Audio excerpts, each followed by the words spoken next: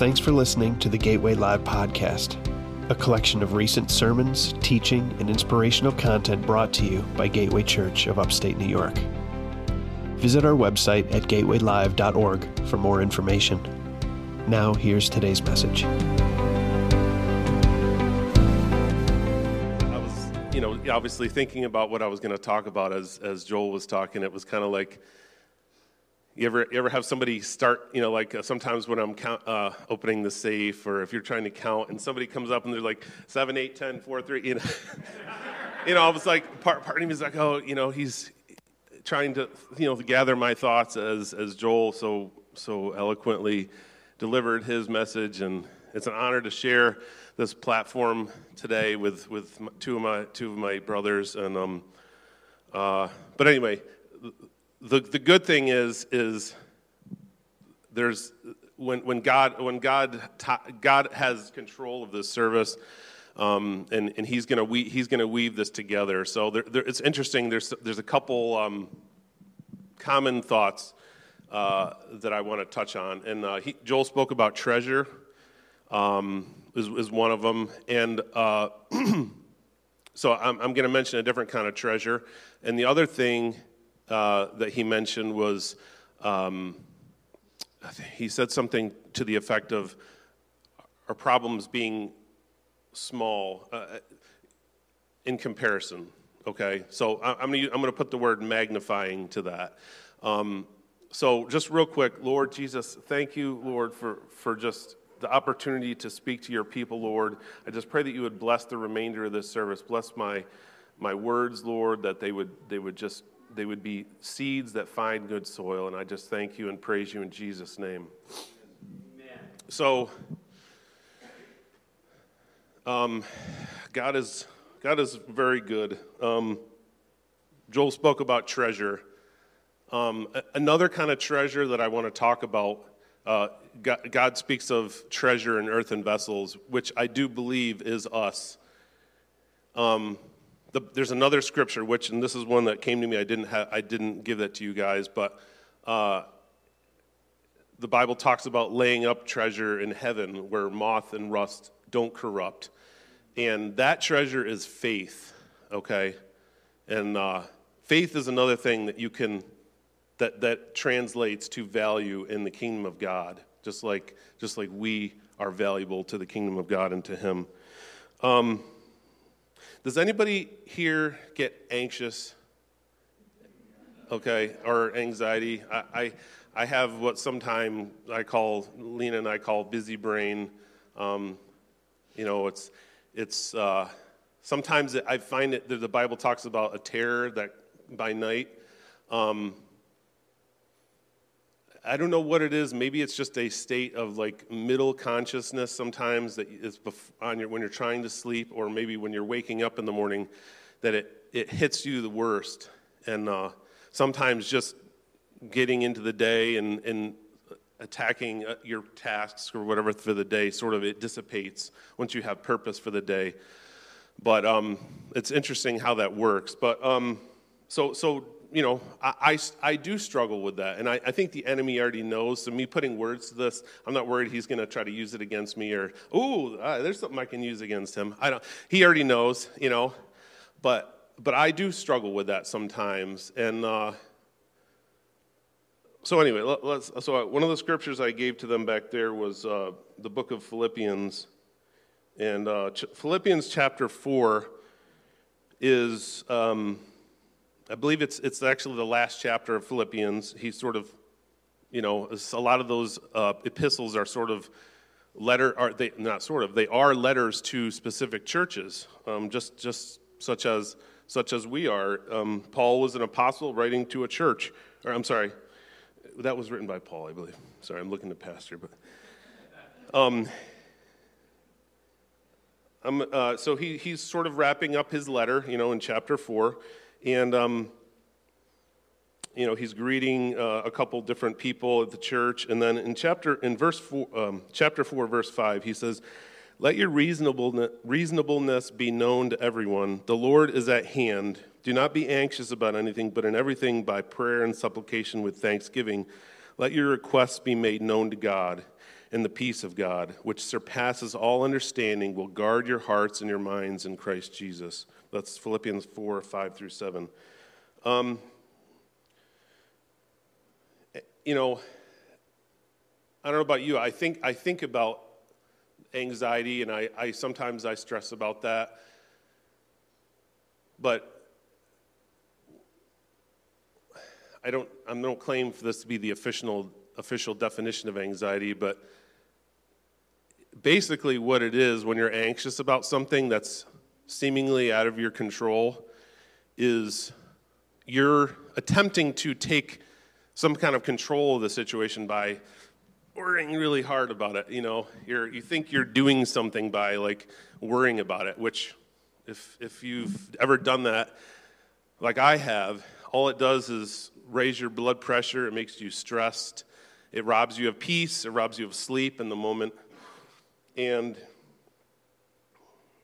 that's not good.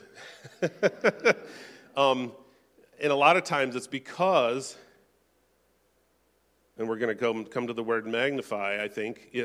When we use the word magnify, when we say magnify the Lord, you know, what is that? What's a synonym for that as far as in our Christianese, magnifying the Lord?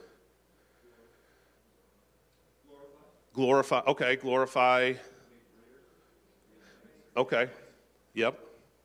I mean, I've kind of always, when we say magnify the Lord, a lot of times I think, am I the only one that sort of thinks of it as, oh, let's praise God? Like we were magnifying the Lord here this morning. But, Scott, I just heard you say it, and maybe somebody else said it. When you see people around you doing things that you're like, man, I don't know how they could do that, or how are they doing that, or whatever, it's not that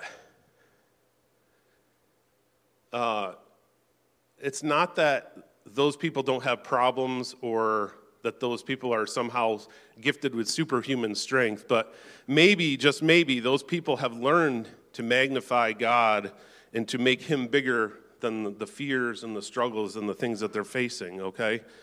Not sure if Joel or I would be accused of making this look easy, because it's not, if you don't do it that often. But I know that God, just like David when he talked about, he was just like, oh yeah, Goliath, I can take that guy. And just side note, I saw a reel or a TikTok or whatever it was of a guy actually using a sling, like an actual sling. It's not some little ding, you know, like a little pebble. It's like this thing where this guy, it's like this long strap where he's like, he does this whole like, you know, like it's a body mechanic thing where it's like this guy, like, it's impressive. It would take down, I could see how it would take down a giant, but something insurmountable came up to him, and he's like, oh, Goliath, okay, well, bear, lion, I've already done that, okay? And so he knew from past experience that his faith in God, now the first time he took down a bear or lion, that was probably scarier, because at some point, you know, he probably had to step up from squirrel to wombat to honey badger to, you know, I don't know, you know, but once he got to like apex level predator, it was like, okay, Goliath is, you know, I don't know if he's scarier than a lion or whatever, you know. He obviously could use psychological warfare against him. I'm going to feed your flesh, you know, as opposed to just, you know. Anywho, God is bigger. You learn to know that God is bigger than what you're facing because of past experience. Well, that doesn't really, but if you're an outsider, you look at that, you look at somebody like David, and you're probably like, if you're just somebody who's new to faith, or maybe you're somebody that's young, you know, and you don't have life experience or whatever. Like, you look at that, and you're like, how in the world are they doing that? How did they get there? And it's like you're seeing years of progression in one little snapshot. And there's a lot that went into that. There's been a lot of storing up. And that's kind of where I want to get to, treasure, okay? Another kind of treasure. The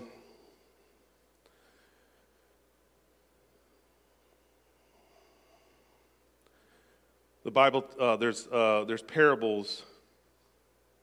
Well, and let me read this. Philippians 4, 8, and 9 continues that scripture. It says, "Finally, brothers, whatever is true, whatever is honorable, whatever is just, whatever is pure, whatever is lovely, whatever is commendable, if there's any excellence, if there's anything worthy of praise, think about these things. What would you have learned and received and heard in me, and practice these things, and let the God of peace be with you." Peace is something that goes hand in hand with faith, and that peace comes from having a storehouse of faith. There's a what's the Dave Ramsey terminology? Pay now, play later. There's a lot of no, that's not it. No. No. Hold it. Wow. I don't think that's it at all. He says live and give like no one else. You can. Okay, Will, please help me here. The principle is deferred gratification. Okay. Too many times. Oh, pastor's leaning forward. I have it now. 10 minutes, I'll be like, I'm just getting started. God.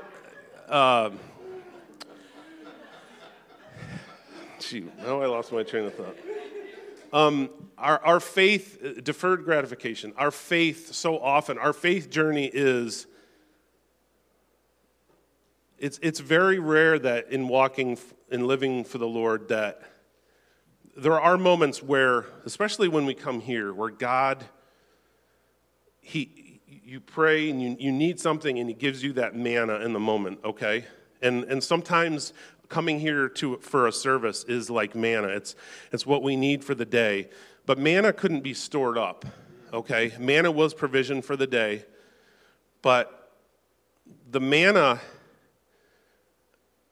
in our lives, the manna goes in.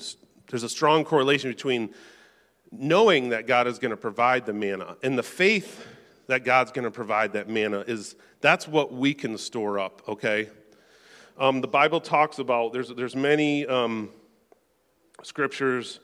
There's a parable of the 10 virgins, the 5 foolish, the 5 wise.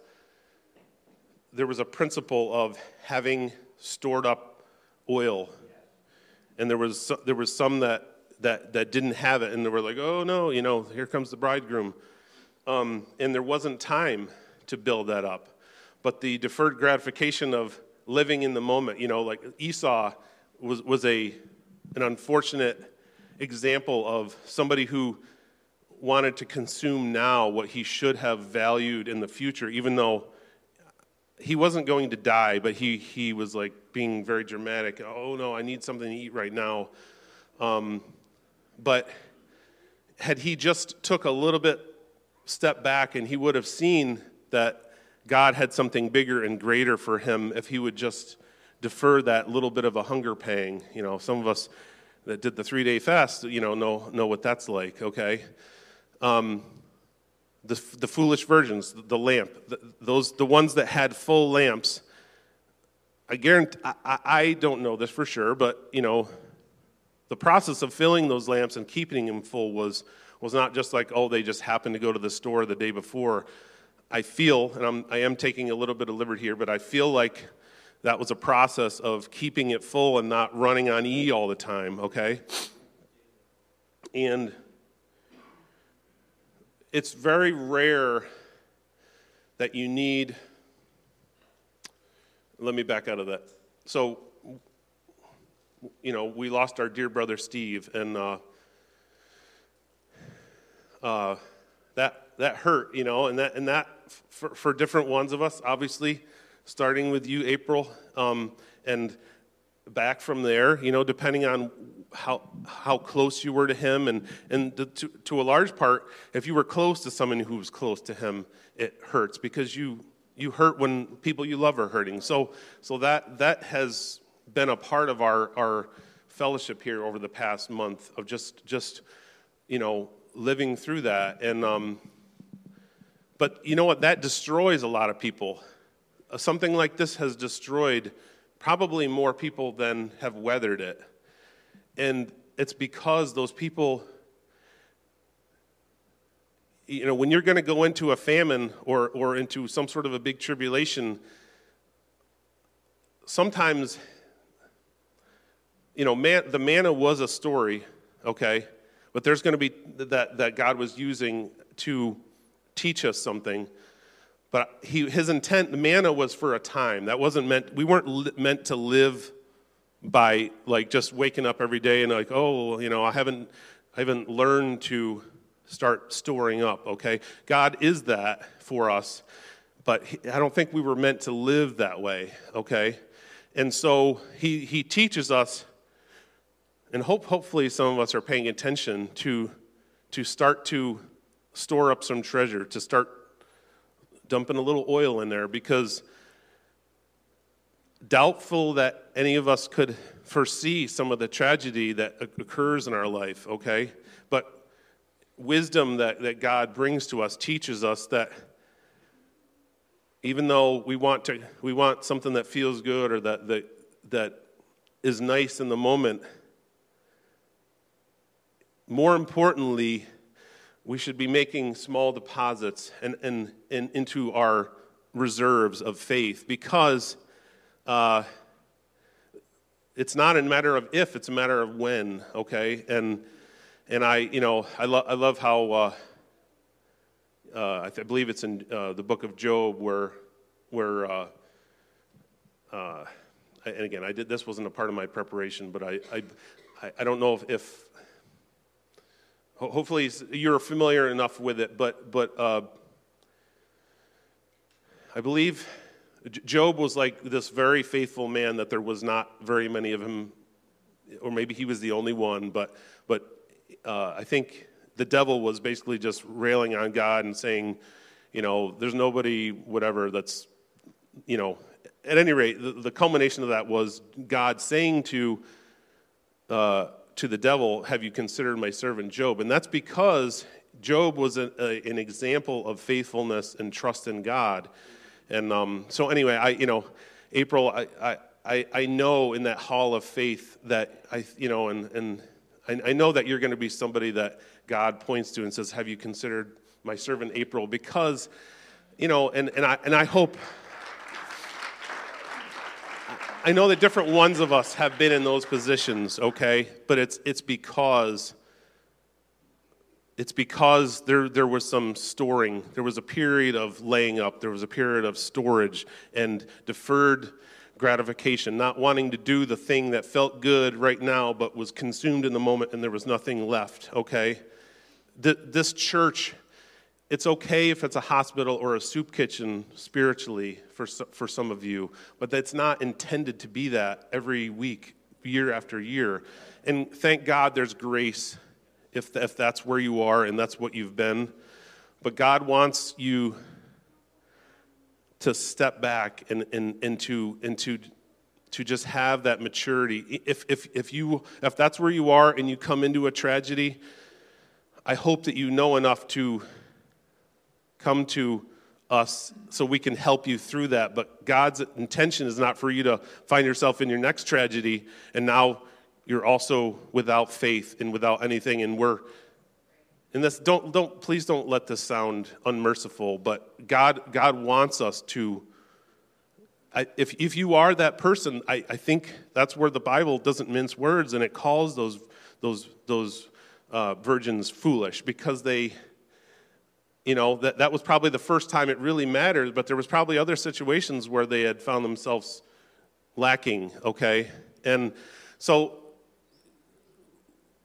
that's something we can treasure, we can lay up, is our faith. And that's what we need to get through situations. And God has just proven himself over and over again. But at some point you have to take a little step and try him. God typically doesn't give you a really big test at first, but he does often give you, especially if you pray, if you start in a place of not, everybody comes to him when they need him, and that's where the soup kitchen or the manna mentality, there's the manna situation is when you have nothing, you have no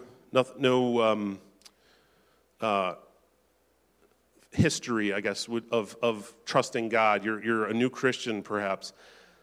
He will get you through that time, but he wants you to learn to start storing up. And if you're young, if you're new, if you're somebody who just keeps, you get yourself in a hole, but rather than digging out, you start digging deeper because you are trying to find rock bottom more than you have somehow. But the way you do that is, I know the Bible talks about being imitators of faith, following those who follow Christ.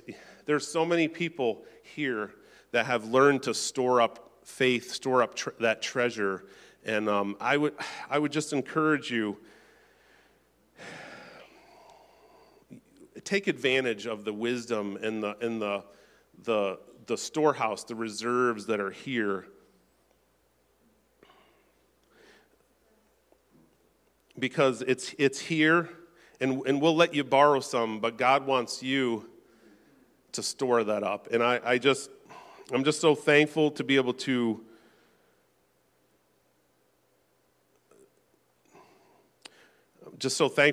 share in a place that has so much of that stored up. It's really an amazing thing. That's why people come here sometimes and they're like, man, this is what's happening here. You're seeing, or what is this? That intangible. I know we're not the only body that has this, but we are one of them. And there's just such a wealth here of storehouse of faith that God has given us, many of us, wisdom, and we want to help you to do that. And magnifying the Lord, taking little opportunities, trust him in small things, and then when the big thing comes, you're going to have that. There's so many instances in the Bible of that. The cruse of oil, the woman that had the cruse of oil in the little bit of flour, her faith, that wasn't day one of faith for her, I guarantee it. For her to be able to be obedient to that, I think was it Elisha? That was not day one for her. That was, she already knew throughout her life that when the prophet said, do this big thing that seemed like a really big deal, she just obeyed. And that was not her drawing on, that wasn't her first Sunday at church, I can assure you. But watch us. If somebody has something you want, you don't take it from them. That's the way of the world, to covet it or whatever. You model yourself after them. See what they're doing. See how they live their life. And God will get you there, and you will become the person that people can lean on in those times of trial. And so I'm just thankful to be a part of what God is doing. I'm just thankful that God has given me enough wisdom to begin to have that longer view of things, and this is a great place. Get connected, stay plugged in. If you're not sure how you even start that, and you can stand, and I'll hand this back to Pastor here in a minute, but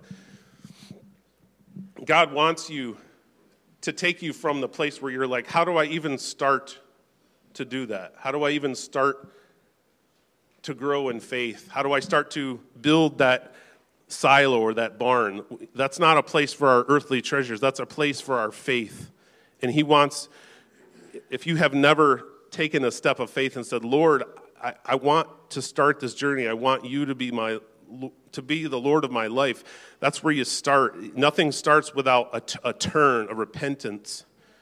And then he'll fill you with the Spirit. He'll wash your sins away in Jesus' name in the blood, in the waters of baptism. But you have to start. That's people are looking at me or what do I, you know what I mean? There's always going to be some step of faith, but I promise you it'll be rewarded.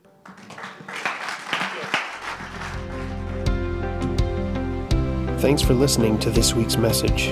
Be sure and subscribe to the podcast to be notified when new messages are released. And remember to visit gatewaylive.org for more information.